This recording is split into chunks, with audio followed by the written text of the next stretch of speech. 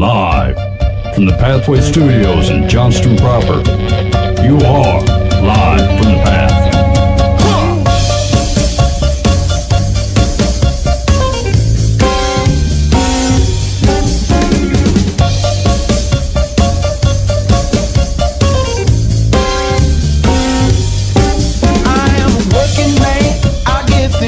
And you're listening to Live from the Path. We're coming from the Pathway Studios here in Johnston proper.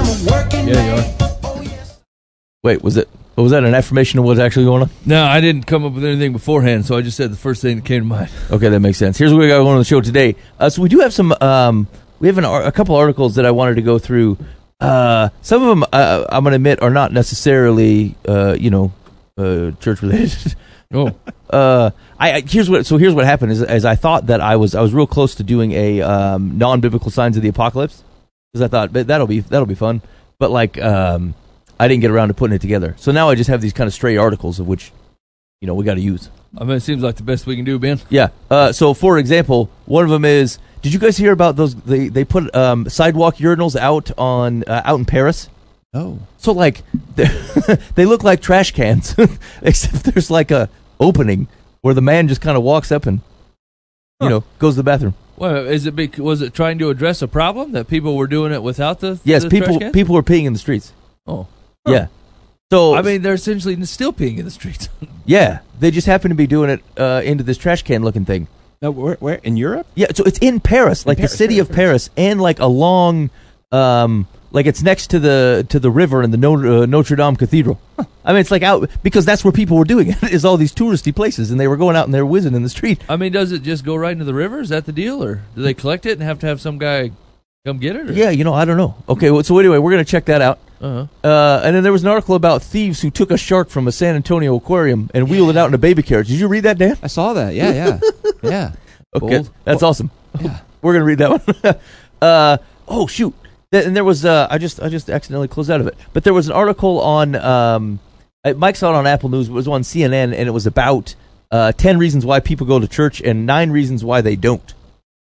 Yeah, it seems super interesting, and it's right. It follows our list criteria of where we get to go some things and then critique each one. And there's more reasons to go to church than not. Yeah. Well, one. Yeah, I suppose that's good news. Anyway, so that's what we got on the docket of the show tonight, and we got some advice on Dear Life from the Path. And here's the deal. I had a tangent. I kind of wanted to talk about 2 major things going on in the news, like people's reaction. Basically, concern about people now leaving churches, both for the Catholic Church because of the Pennsylvania stuff and like what they found about priests and children, and then also the follow-up from Willow Creek. And so here's the deal. We started talking about that a little before the show started, and I think we'll just wait till another show. We'll digest that a little bit more, and I'll try to focus some questions on it. And if you don't know what I'm talking about, we'll rehash it when we get to that point. But so we'll skip that point. We're just going to do some news articles, do some advice on Dear Life from the Path. I'm going to cut you loose. Yeah. Try to get out ahead while we're ahead. Yeah. Okay. So let's start with the article, The 10 Reasons Americans Go to Church and 9 Reasons They Don't, by Dan Burke, the CNN religion editor. It says, if American religion were traded at a stock exchange, you're broke. Hold on. What? If they call you an editor, does that mean you're in charge, or is everybody an editor? No, Does yeah. that just mean you're a reporter? No, the editor is like the guy in charge. He decides what what shows up, what actually gets published, and then helps the other people kind of form the stories. Okay, so this is the top rung. Yeah, this is the king of the weeds right here. Okay, go ahead. And my thought on that was like the CNN religious editor. Is that like the Fox News Democrat editor? Or, I mean, I'm thinking... Anyway, that's just what went... Yeah. I didn't have to say that out loud. That's just what I'm taking him in. I'm trying to see if I can tell if he's a fraud. Okay. But it's not coming across. Anyway, if American religion were traded at a stock exchange, your broker might be advising you to sell. The trend lines don't look great and haven't for quite some time. Social scientists and religious leaders have lots of theories about the long, slow slide, blaming it on everything from the internet to the politicalization of conservative Christianity or the lack of a charismatic despot. Yeah. Right? Wasn't that the problem? Yeah, that was in that article we read about the computer atheism. Yeah. Man. Yeah. All right. A new Pew Research Center study offers something different, a survey of 4,729 Americans telling us precisely why they do or don't attend religious services. Some of their answers are unsurprising. Americans who don't believe in religion don't often attend church because, duh. But the survey complicates other stereotypes about Americans who rarely, if ever, attend religious services. As it turns out, they're not all atheists or even members of the spiritual but not religious crowd. Many say religion is important in their lives and lean conservative politically. The people who attend religious services less often are not a monolithic group, said Becca Alper, a research associate at Pew.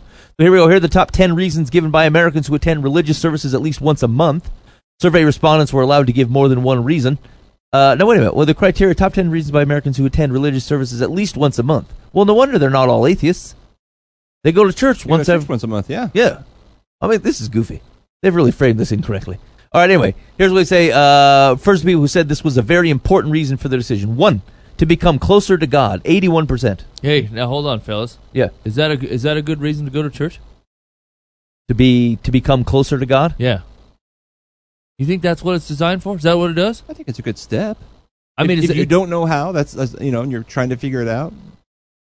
Yeah, Mike, are you thinking of it as someone's like, hey, I'm far from God when I'm not at the church. I can become closer to God because I'm there, versus Dan representing someone who's like, hey, man, I don't know how to be closer to God. Can I go for instruction? Yeah, so from Dan's perspective, I would say, look, if there's a good place to start to try to become or to get to know God, then, yeah, this community is the right people for you, right? But, like, if you're a church-going community, if they are looking at your Sunday service as the time to become closer to God, I guess that's not why I wouldn't list that as something as the reason I would go. And so I'm just interested to see as two pastor fellas, like, is that what you want people to do? You want people to think, come to Sunday service to become closer to God. I would go, so with the original way that Dan answered, I would lean to that. I would say for instruction, for encouragement, for those types of things, yes. If the thought process is, I come here because this place gets me closer to God, then no. Okay. I think that's a false thought. Okay. Dan? So you're talking about like the physical location of the church, what doesn't help. I mean, did I somewhere in my mind I because it's lifted it around, because I think you could read it as, if someone says, look, I go to church to become closer to God, as if the being in the church or in the service otherwise does that. That's the false part. And maybe my question is, does it actually do that? Is that what its design is? Like is its design is the Sunday church service on its own designed to bring you closer to God? I mean, I think it's part of the goal to help. It's still on you and what you do after that and with that, but Mike, I suppose if it helps, I think I would say yes. I think because remember, part of think back to what God puts into place in with the tabernacle or whatever in Exodus. He put things in place as a design specifically to remind them of things, right? Which is to retain their be reminded and remember who God is, what He has done, his place in their life and their place in as His people. And so, to the extent that worship, communal worship, does that and keeps you or draws you back into a closeness to God because you're being reminded of those true things, then yeah, I think there's no reason to say that isn't true. Okay. It very well is. Okay. All right, number 2. So their children will have a moral foundation, 69%. Okay. Do you fellas believe that? Yeah, see, so I struggle with this one because here's the deal: is I think that it is beneficial, but if you're otherwise not reinforcing these things except for as a moral framework, it runs a risk that kids don't meet Jesus. But here's the deal: kids can meet Jesus in spite of you, and so that opportunity is also good. I don't know. Yeah, I mean, here's the thing: is like Jesus holds up the morality because He's the foundation, right? So, like, without it, just the morals of Christ's teaching, like, there's no benefit to it. I mean, to a certain extent, like, sitting on the side that obviously knows God's heart, I would say, yes, all these things are beneficial and definitely the way to live. But, like, if you take God's heart out of it and a love for people, it's a disaster. You can't follow any of these things. You'll end up with nothing, right? If it's merely to teach morality for morality's sake, there's actually no reason to live that way because there's never the positive will never show up. Yeah. But you know what? If let's say, I guess I'm approaching this from the person who just doesn't even really. They're just like, I grew up in a religious home where Jesus was like, yeah, Jesus. You know, I mean, we weren't like Jesus followers, right? And my parents would have thought, well, I'd sure like my kids to grow up moral. They would encourage me to go to church. Yeah, so this will be true of all these questions, I guess, and we'll finish going through them, I promise. But the thing that I'm getting at is like, through all of these different 10 reasons that people go to church, is this actually the reasons that we want people to go to church? Is this what are we doing this and saying, well, it might happen if they do this, or they might catch them if they do this? Like, are these the reasons that we want people that God set up? Okay, so it's the dichotomy of, one, we obviously will take you for any reason. Yes. Any reason you want to walk in the door, we're certainly in. Exactly. If you're like, I thought my shoes would smell better in here than outside, we're like, sounds yes, great. they will. You have a solid chance of meeting Jesus in here. But if someone were to straight up ask, why should I come here? Would I say, so that your children will have a moral foundation? No, I wouldn't offer that as part of the equation. So yeah, so these are the interesting things to think about, right? Like, obviously, since you guys have both had experience in the running of a church, and how would you approach people, and even with some of the PR problems we were just talking about the church's reliability and the way that we do things. Like, I mean, just to say, like, if these are all the reasons, if 85% of your parishioners or the people that attend your church on a regular basis are saying, we come here to give my child a moral foundation, like, oh no, I this is not what I mean. It's a sweet ancillary benefit, but like, we want you here to meet Jesus. This is what we want you here for, So anyway, that's what I'm thinking as you go through these. Okay, but Jesus brings the morality, though. So it's like, what comes first, the chicken and the horse? Is that kind of the? Am I interpreting that correctly? So I think that has been a risk, though, that like people don't. You learn the morals, but not the Jesus. That's right. Yeah. That's right. And so I would agree. Like this is also true. To Mike's point, it's an ancillary benefit that comes with following Jesus. Is like, he changes your life, and there is a righteousness associated with it that requires some of your action. And so I think that's true. But if the parent is just saying, look, I know that the Christians teach people to respect their parents and not lie, and I would prefer my kid to act like that. So I'll take them in there. I mean, again, glad you're here. But if you were saying, hey, does your church offer? Would I say, if someone said, why should I come to your church, and I say, so that your children have a moral foundation, I probably wouldn't say that. Okay, I think I would, though. Dan would. Yeah. Got it. Because you're probably talking to people who aren't able, for whatever reason, to provide that, and so they need an outside source.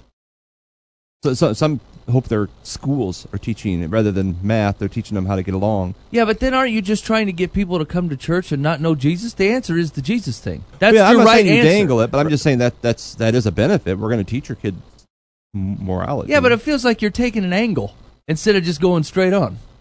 You know what I'm saying? It feels like it's like you're saying, and you get a free toaster for signing up for this checking account. But really, you should be signing up for the checking account because we're going to keep your money. That's what we're going to do.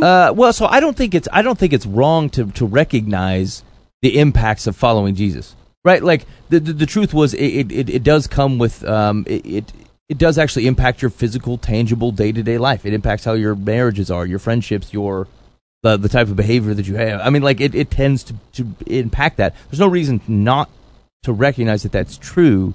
But like, here's the deal: if there's 100 ancillary benefits and they're excited about all 100 of them, but not excited about Jesus, then yeah, I think we still have a problem. So maybe what I'm saying is, like, to the point, to the staggering numbers that are behind these statements, you run the risk of the ancillary benefits driving the ship.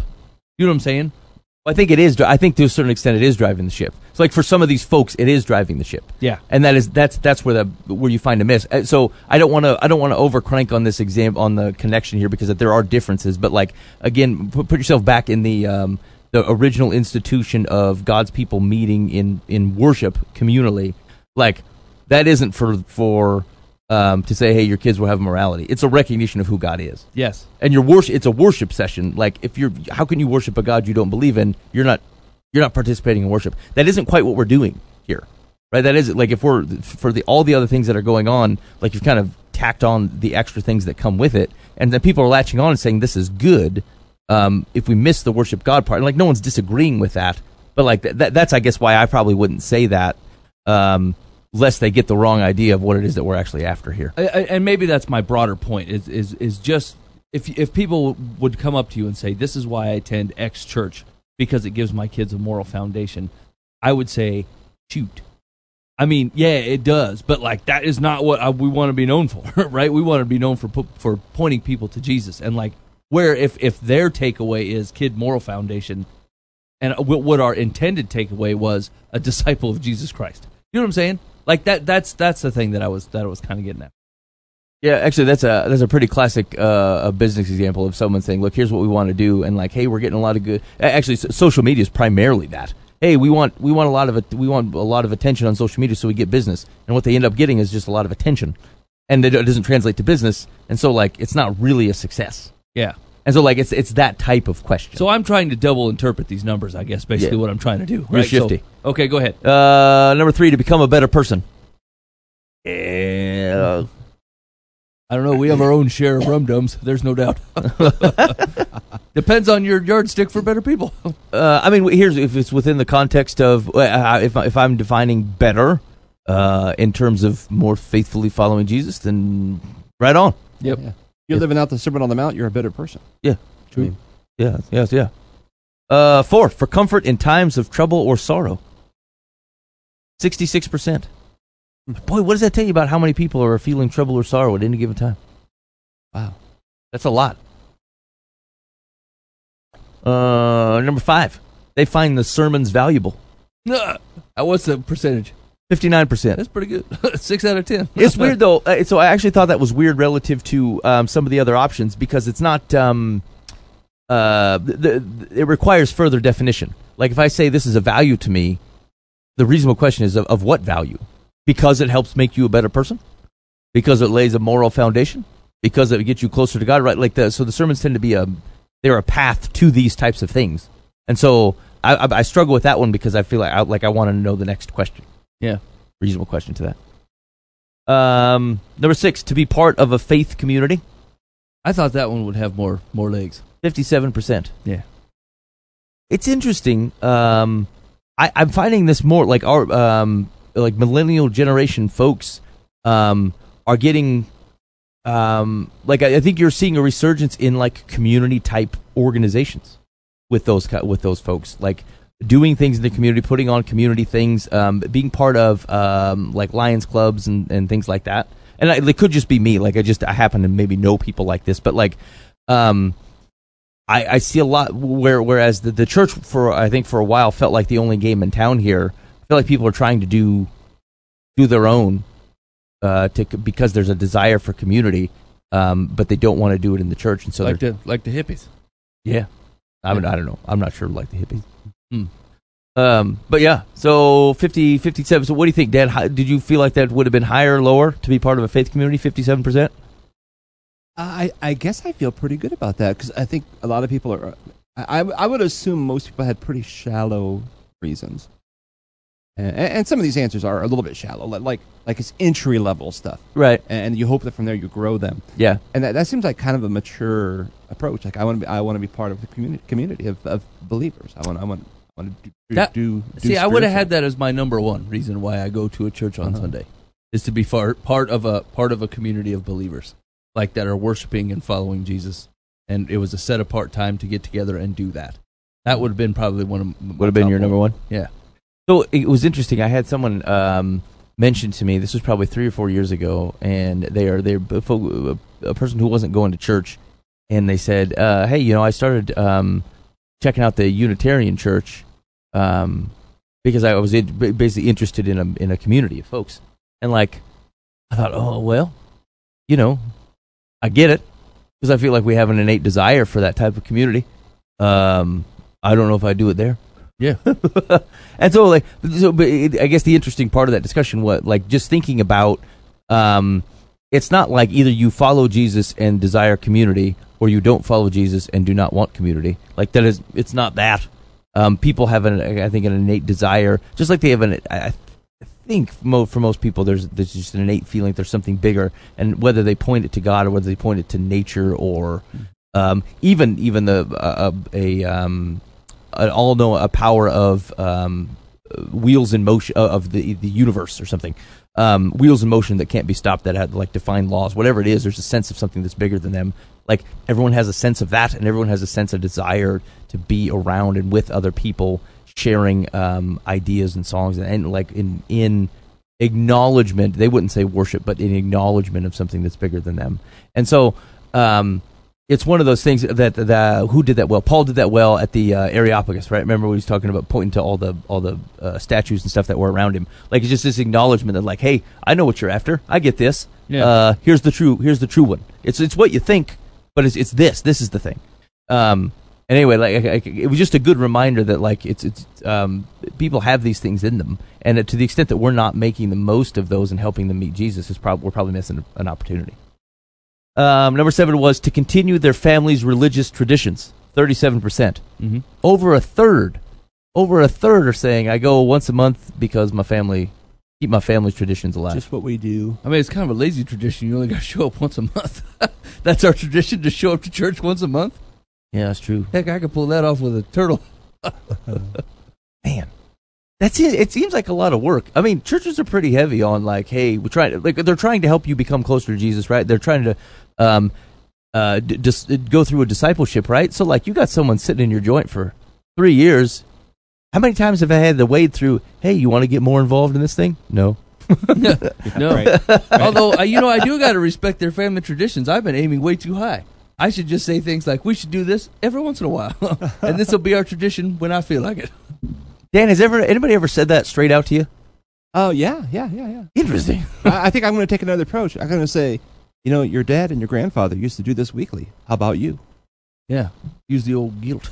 It's a family tradition. That's right. We feel like once a month is fitting. And Dad's dead. He won't know the difference. Good luck, Dan. Your dad used to come to Sunday school. Oh, yeah. You should put a picture of him in the Sunday school room so they'll weep when they get there. Grandpappy. Number 8, they feel obligated to go, 31%. Hey, you know what's interesting? Is 37% say they go because of family religious traditions. Should I think of the 31% as part of that? Or I like, think so. or they're forced to go for, like, they feel obligated for other reasons? I think they're Baptists and Catholics. Yeah, there's got to be a good amount, because if you add those two together, that's like 68% of your church is there because they either feel like it's part of their tradition or they're obligated to go for some other reason. Yeah, you're right. There's got to be a combination. Okay, number 9, to meet new people or socialize. This is a very important reason for their decision to go to church. 19%. I don't know if you've ever socialized at church, but it's weird. Hey man, It's a weird time. most articles are trying to help people like dodge socialization in the church. These guys are like, I want more. Here, I tell you what though, so that is a risk. So like what we do church in a pretty small context, and like that is one of the risks of a small community is like you can't meet as many people, like future spouses and such, and like that's the pool to choose from, church folk. Yeah, that's true. And so I don't know. That occurred to me the other day. That I mean, it's just When you were looking out amongst the young boys in the church crowd and thought, man, this is it. yeah, low. And so I'll talk to them boys. yeah. So meet new people and socialize. I mean, what it doesn't tell you is whether that's in combination with other things. Like, hey, it's very important to me, so I can become closer to God. Also, it's very important so I can meet new people or socialize. That kind of implies a larger church if you're constantly picking out new people. Yeah. I always found it very hard to socialize, like on a Sunday morning, just because there's stuff going on, and I don't know, there's all kinds of people there. And by the time you talk to one guy, the other dude that you wanted to talk to is gone already, and like it's just really hard to do. And so I always moved my socialization to some other day. That's why I found it odd that it was on the Sunday. Like I just found it really hard to talk to people after church or something. Is that kind of true? I mean, I suppose it depends what you're doing. Like some things, like a lot of let's say you're the person handing out the donuts or being the grader. I mean, that's socialization to a nines. True. I mean, we put the best foot forward with those dudes. Yeah. All right, number 10, to please their family, spouse, or partner, 16%. Yeah, that's Seem about right? Yeah, that's expected. Yeah. Okay. So those are the top 10. Said African Americans are more likely than whites or Latinos to say that becoming closer to God, being a better person, and finding spiritual solace in tough times are top reasons for attending religious services. Oh, man. The implication is the whites and Latinos are farming it in, looking for a husband, and because their little more family made them servicey. go. Yeah. Yeah. The weekly sermon is less a draw for Catholics than other Christians. So Well, they don't really have sermons, do they?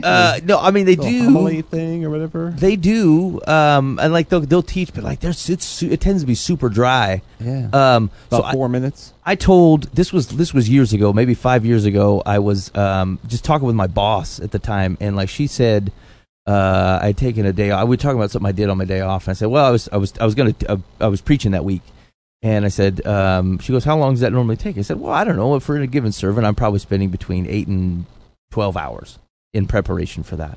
Oh yeah, because that's why I'd taken the day off, is to do that. And she goes, oh. I go to a Catholic church. I feel like that he's not putting near that much time into it. I thought, well, all right then. I have no comment on that. This feels like a 3-hour Father, whatever your name is. Dang it. But it seems like they're basically, reading out of the book of the day, and they What they did read somebody their tell thing. me? Is they have like a set schedule. Yeah, they read the prayer. They read. I've been to funerals. They just insert the name. I mean, I always think, what do these guys do? Refrain. All right. Skipping it. More women say there are a variety of reasons for going to religious services, while men more commonly say they sit in the pew to please their spouse. Shameful. A healthy slice of adults younger than 30 say they visit the sanctuary mainly to socialize. Perhaps coincidentally, they are also less likely than older churchgoers to say they feel God's presence at services.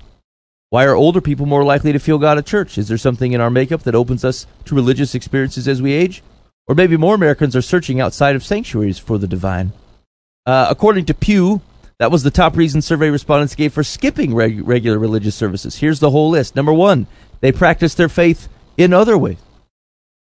What percentage? 37%. Yeah. Perhaps a salt ceremony on your back deck. Yeah. Like I watch, there's a slew of people, like I watched Jesse Duplantis this morning, and I was fine. I'm like, after you get to a certain age or whatever, you have a hard time getting in the house, I get it. You know, but guys like, and the problem is they're half lying to me. That's the part that drives me nuts. It's like normally people that say like, I don't like going to the big church. I like to do it in my own way. And then I ask follow-up questions, and then they start getting real waffly on me. You know, I'm like, well, what do you mean? They're like, well, you know, I'll put on some worship music or something while I'm cooking breakfast. I'm like, yeah, cool, I'm with you so far. And they're like, yeah. And then me and my family will go out to a park or whatever, and we'll just kind of walk around, enjoy God's nature or whatever. I'm like, yeah, I'm with you so far. Yeah. I'm like, okay. Still, I've not heard any type of either taking in the word or reading your Bible or even singing, joining along with the worship tunes with the community of people. You know, and it doesn't have to be all these things, but what you're trying to do is describe a regular Sunday that you've attached holiness to in weird fashions, you know? Like putting one of them jackets with the padded elbows on. You're putting one of those on your Sunday and acting like it's a professor. And it is not. Yeah, that's true. Like, only very rarely has anyone said like, yeah, I do that my own way, and they've explained it and like, oh. Yeah. Cool. That's legit. Yeah, Like sounds awesome. You find a guy that's like, actually, we like to hardcore celebrate the Feast of Booths at our place, and so we don't show up for Sunday service there because it's halfway through the booth action. And I'm like, that's awesome. Yeah, that's way hardcore and cool, and I'm with you. But no, it's never any of that. It's like sometimes I like to cut down my profanity when I watch the Bears because it's Sunday. Okay, I'm supposed to Sabbath from profanity. All right. So anyway, they're practicing their faith in other ways. 2, they are not believers. that would make sense. 28%. Yeah. That's At least you're honest. That's 9% fewer. 3, no reason is very important. Oh, they don't have a good reason on why they skip the services. They're just like, all Apathetic. reasons are good enough. Yeah. They haven't found a house of worship they like. 23%. Okay, I hear you. They can't land on one. Yeah. They're higher or lower than you thought, Dan? What was the percentage? 23. 23. 23 can't find a place they like. That's lower than I would figure. We're a pretty consumer-driven society. You find them more fickle than that. Yeah. Dan was expecting high 40s. Yeah. Okay. I mean, I is really that want to go to church, but they're all stupid. Oh, yeah, okay. Yeah. Yeah, only 23%. Hey, maybe they're not going. They can't find one, so they gave up and they practice in other ways, like the worship with the eggs and the salt ceremony. Number 5, they don't like the sermons. Yeah. 18%. I've been there. That's rough. That's rough. 6, they don't feel welcome. 14%. We err on the side of phony there.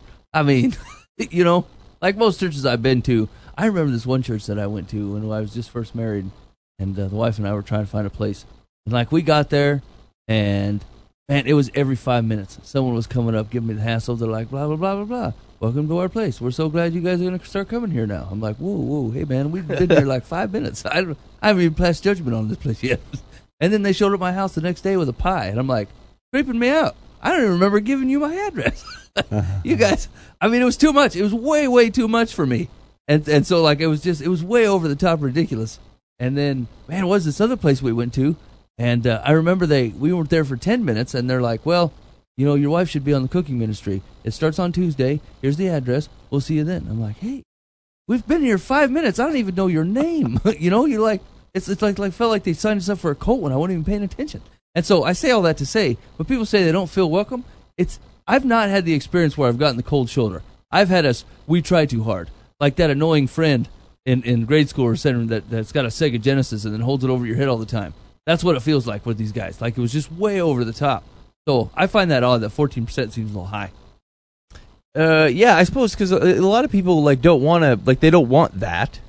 And so they kind of hide, and maybe they'll sit in the back and they'll try to get in and get out and be like, well, I mean, if you didn't feel welcome because you dodged everybody, I mean, I don't know. There's nothing that can be done. That is a question to be asked, though, is like generally we stage greeters or whatever to make people feel welcome when they first come in. But like most people, if it's their first time, try to be pretty much largely left alone, which makes it odd that we have placed greeters and welcoming people as if that's what they want, when most people don't want that. They want to just sneak in and be part of the deal and see if they like it first. So I think it doesn't feel odd. I think there's just a measure of overdone. Like if someone says, "Hey, how you doing?"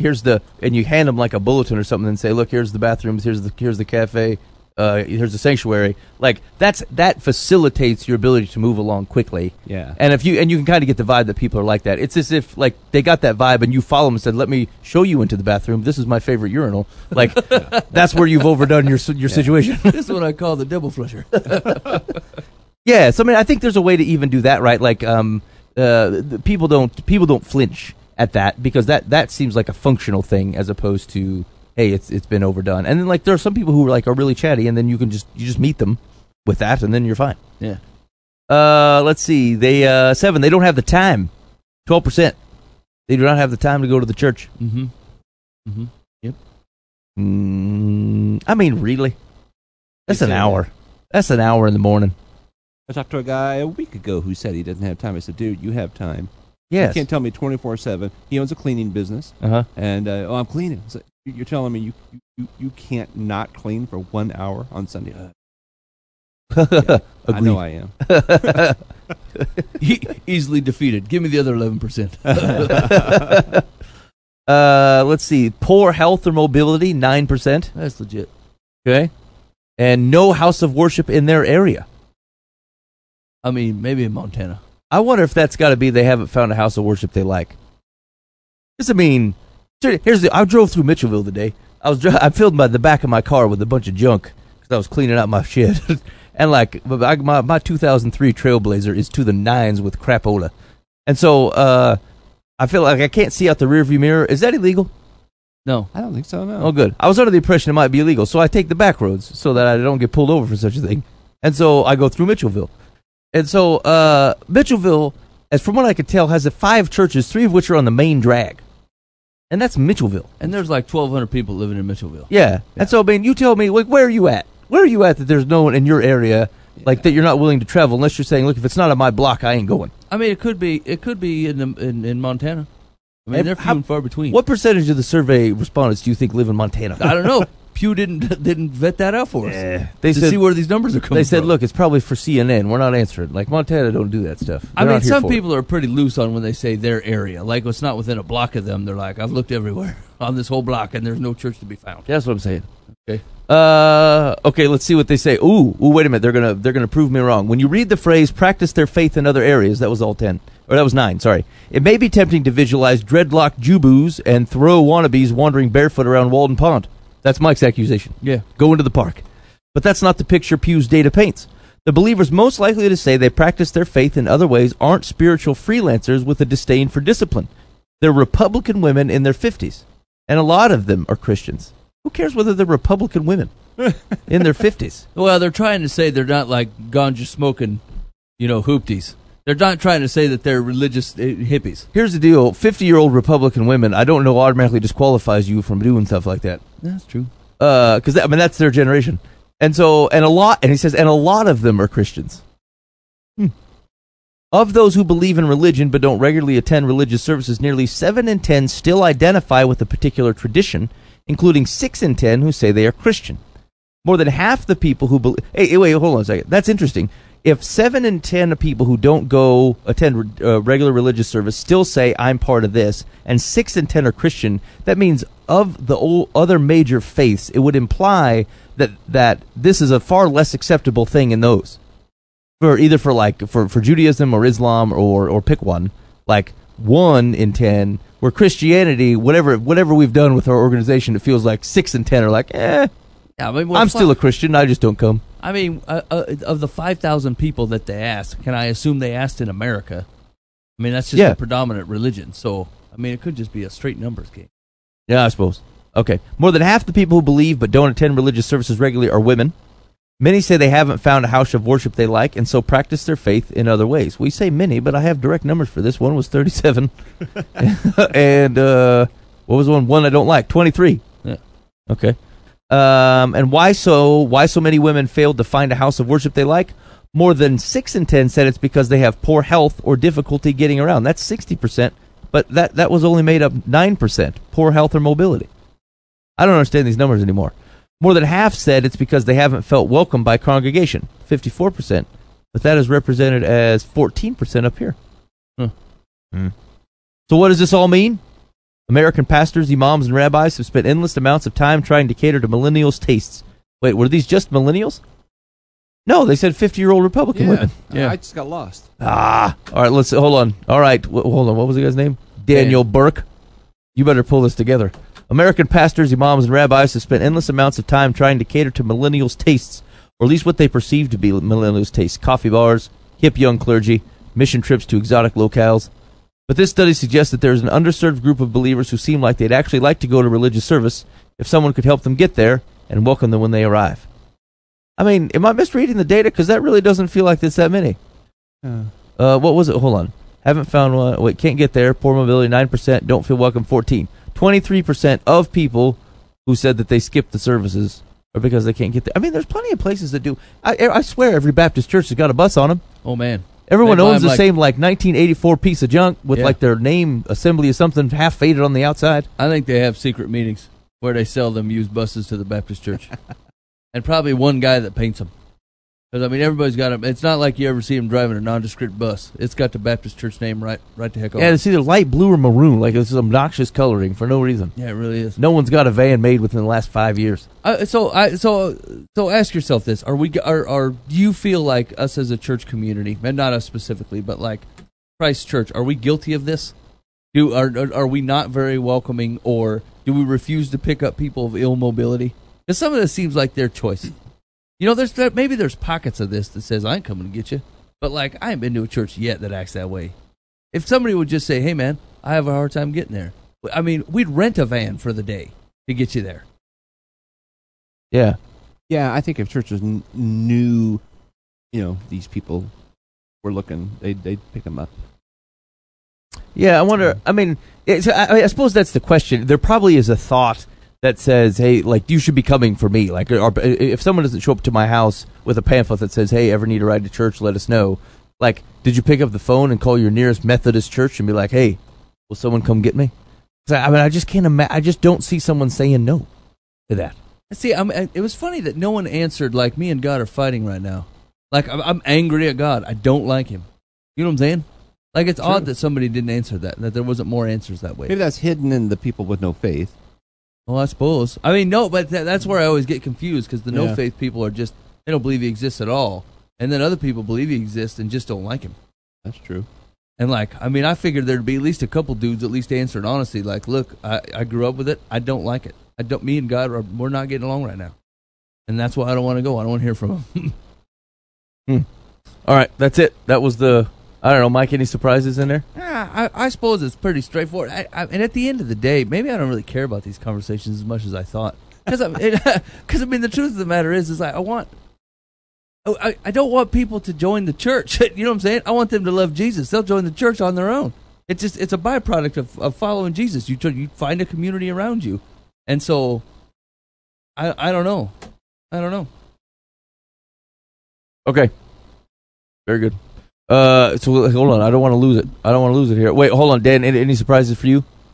No, not really. I don't know if there's any action steps either. It's just like, it's what it is. Right, kind of affirmed a few things. No major surprises. Yeah. Some people come to church for the wrong reasons, and other people don't come for the wrong reasons. Yeah, that's true. Yeah, nothing fantastic there. I was trying. Okay, let's do this. Let's talk about this. Talk about this urinal problem in Paris, just because I'm super interested about it. So the deal is, in Paris, authorities are taking an unusual approach to combat the scourge of public urination. Make urination even more public. Hold on, this is a scourge. Hold on, I have to show you the. I gotta show you this picture of this guy, because like he's everywhere. Just a second, I'll put it up on the board here. For you guys on the podcast, you're just gonna have to Google it. In fact, don't Google it. Watch the show on the YouTube. Okay, hold on. Here we go. Okay, Got it. look at this thing. It's a trash. Yeah, it looks like a garbage can. It's a trash. It's garbage can. It's just standing really close. They just put a urinal on it. Well, that's wild. Hold on, let's see if I can get a shot of it. It is right by the river. Oh, hold on. Yeah, I mean, so like they show a picture of here. Hold on, let me get you another one. There's a boat coming by watching. Yeah. Look at this one. Hey, buddy. Look at this old guy, and then look, there's a big tourist boat right here coming by. And look at this sign. Look at this freewheeler up here on the sign, having a jolly of it. He's peeing from like 3 inches out. Boy, it would be super hard to play it cool. Like, no, I'm not peeing in here. I'm just standing by it. It's Well, no big what do deal. the girls do? They don't get to do it. This is only a man problem. Now, hey Dan, That's true of most public urinations. Dan, did you see that in Zimbabwe? Were people Yes. peeing in the streets all the time? Yeah. Okay, Okay, not all the time, but I saw it more than once. Yeah, dudes in Ethiopia were Yeah. doing that all over the It was place. like, oh, here we go. Like, oh, there it is. Yeah, and some of them actually didn't even have the courtesy to turn away from the bus. And Oh, so, yeah. some of the gals got. I mean, they got an eyeful. Yeah. Well, anyway, Sure did. so here's what's going on in Paris. So the city is experimenting with completely exposed, eco-friendly urinals. I'm gonna butcher this. The devices are called Uratrottoir, which combines the words for urinal and pavement. Oh, good. Oh. Toilet street. They're not at all subtle. They're bright red and in heavily trafficked areas, for example, directly next to the Seine River or the Notre Dame Cathedral. And if there's any confusion, a large white and red sign with a red arrow and a cartoon of a man peeing probably clears it up. French authorities say they are using this surprising solution to try to supplement existing toilets in heavily congested areas where there are urine issues. The interest of this new urban fixture lies in its mobility, ease of installation and use, as well as its ecological dimension. Holy cats. How much do they have to pay for that sentence? Pretty good. They introduced 3 of these toilets in March and added a 4th in July. They're planning to install a 5th urinal soon. Wait a minute. Why was all this planning into an easily installable item? We got to go through a meeting and get a guys together? You made it sound like you could just drop one off at the end of the block and be done. Yeah. Well, it kind of makes you wonder, like, what were they waiting on? So what, like, was there a data collection? It was like a test and learn in March. And, like, what were the results? Were they like, we're on it, put another one in July? Yeah, did they have a counter? Be like, we collected 300 gallons a year? Oh, gross. I mean, it's got to be smelly. It's got to be attracting flies. And there has to be dudes with their stuff out in the middle of the street. Now, all right, now hold on. So, I mean, just a question. You're in Paris and you see one of these. I mean, do you use it? No. No. I mean, I might do it as a novelty. You're like every other stupid tourist, man. Why you got to do stuff like that? I mean, maybe if no one was around. I mean, here's the deal. Like, you stand right behind it. It's like peeing into a garbage can, right? And so, like, you can't zip up your pants while you're with your thing in there. Yeah, and right. so Yeah. you're gonna be exposed at some point. At some point, your stuff is gonna be out for Paris to see. Now, granted, Europe has a little bit less to be upset about than maybe Americans do in that arena. But still, at some point, there's going to be a freewheeling wiener around. Yeah. And that cartoon kind of encourages it. Yeah. That guy looks like he's having a real heck of a time. I don't know, Ben. This doesn't seem right. The new additions have appalled some residents, such as Paolo Pellizzari, who owns a Venetian art store. There's no need to put something so immodest and ugly in such an historic spot, she tells Reuters. Oh, it's a lady. Paola. Some others view the urinals as straightforwardly sexist. They've been installed on a sexist proposition. Men cannot control themselves from the bladder point of view, and so all of society has to adapt. Gwendolyn Copalt of the feminist group Femmes Solidaires tells the news service the public space must be transformed to cause the minimum discomfort. Oh, now hold on a minute. Now, with that same rationale, we wouldn't put up stoplights because it's infringing on our freedom to wheel through an intersection and not stop for the other guy. If people would evolve to stop like they're supposed to, we wouldn't have to have the stoplights, is your basic rationale. Now, I'm hoping that also that she is also opposed to women whipping their boobs out to feed their child. Also frowned on less in Paris, I believe. Yeah. So it's like, is there much of a difference? I mean, they're both generally private areas doing natural things. Yeah. Answer for Europe, Ben. I mean, I cannot speak for Europe. I find one to be providing nourishment, one to be relieving your waste into a bucket in the middle of everywhere. Because you've used your nourishment. Yeah, I mean, I don't care where it came from. Same process. It's still waste. One's at the beginning, one's at the end. It's all natural. Yeah, that's true. One says, hey, look, I have this. Would you like some? And the other one says, I'm done with this. I'm going to put it on the street. I have this. Would you like some? That's what breastfeeding is. Here, I have this. You should have some. I have some to share with you. Yeah. It says the designers advertised their product as the urban ecological solution for civilizing wild peeing. That's the advertisement? Wow. Brilliant. They obviously did not spend the same amount as the city council to come up with some propaganda. Hold on. I want to see if I can get a look at the... Oh, it's taking too long. Forget it. Men pee into the receptacle, which is filled with straw and other composting materials to keep odors down. That material eventually becomes compost that can be used to fertilize plants. On top of the Eurotrottoir is a small flower garden to beautify your public spaces. Oh, nice. I didn't see a flower garden in that picture. It hasn't grown yet. Frankly, the smell of ammonia is kind of killing off the plants above. City- We've got to clean out these pea-soaked stacks of hay. It must just soak into the flowers.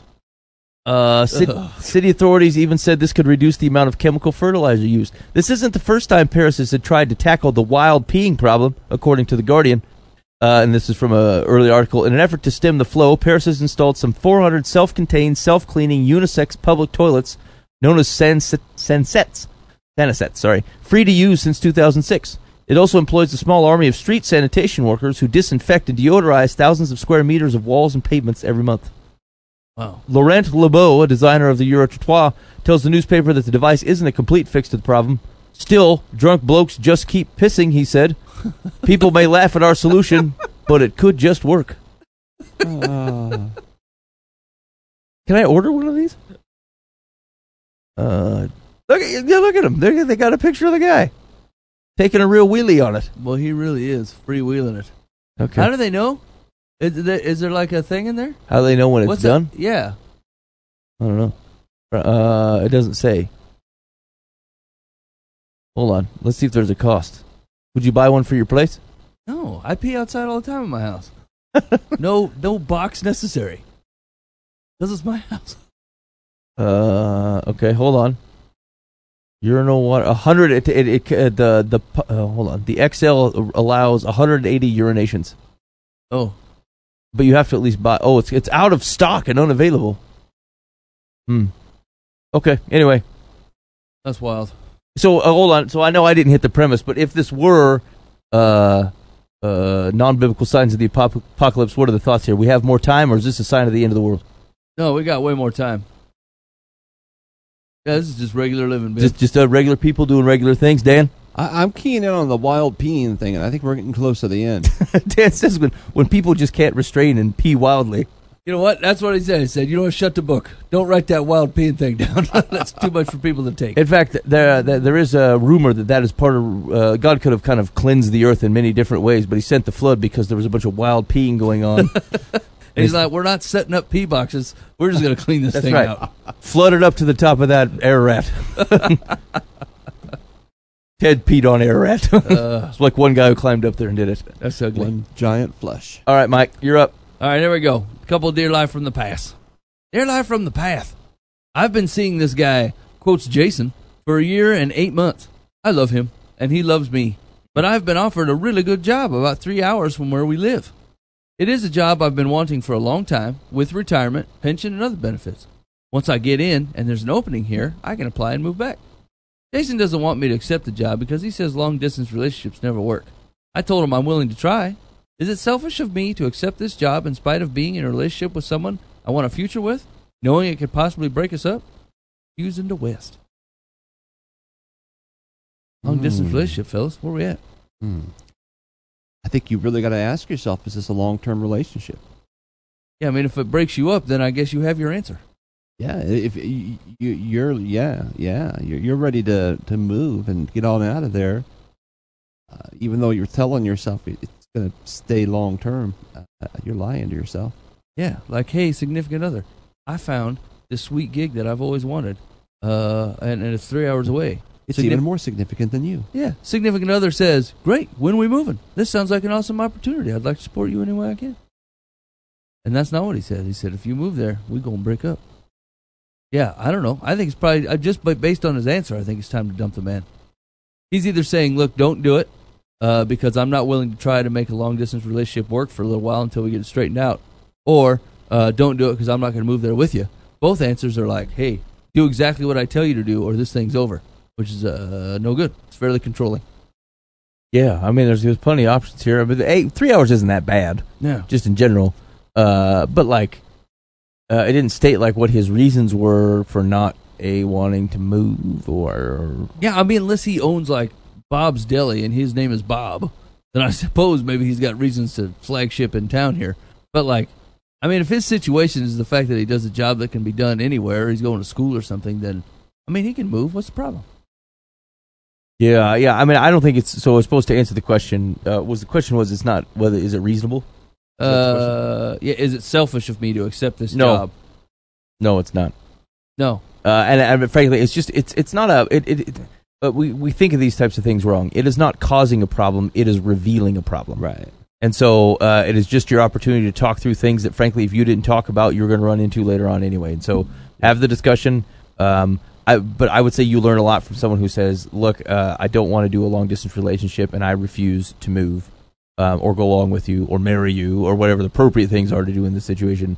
If they're flat out like, look, you either stay, do what I want, even though this is a good opportunity for you, or I will break up with you, then I feel like then that's probably the right answer.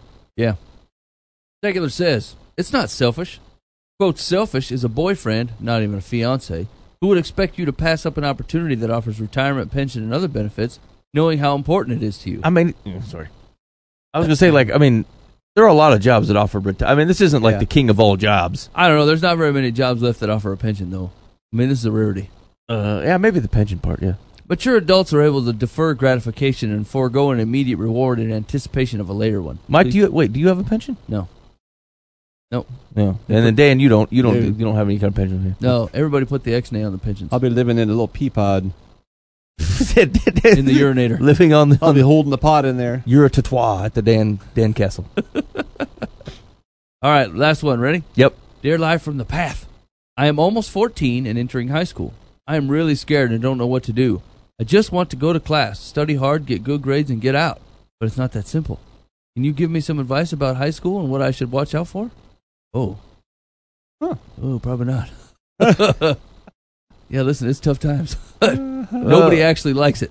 There's maybe like 2 guys in all of high school that think it's great. Everyone else is just shining it on because they don't know what to do with themselves. I mean, it is kind of that simple, though. Yeah. I mean, take a day at a time. Yeah. You just do it. I mean, here's the thing: is like it is that simple, and then when you run into things that start to complicate it, refuse. Yeah. Right. And there you go. It'll re-simplify itself. That like the hardest part is is recognizing something that starts to complicate things and saying, I don't want that. I mean, isn't that true of life though? That is true of all of life, right? Like there's some, especially when we talk about following Jesus, right? There's a lot of joy to be had through simple obedience, and we let it get clouded up and weird with all these weird things. And like, if we'd have just done simple obedience, we'd have been fine. And we don't, and we let it be all gray and funky. So yeah, I think the fellows are right. It is, you nailed it. You know exactly what it should be, and anything more than that is unnecessarily complicated and going to cause you the trouble. Yeah, I mean, people who can maintain like a focus on stuff, like that's just a real winner right there. You don't let stuff pull yourself off your course. You say no to things you don't want to be part of. I mean, you can pick up other things, but that doesn't necessarily mean it's a complication. You just something else you took on. But yeah, I would say if that's what you want, find ways to remind yourself that that's what you want.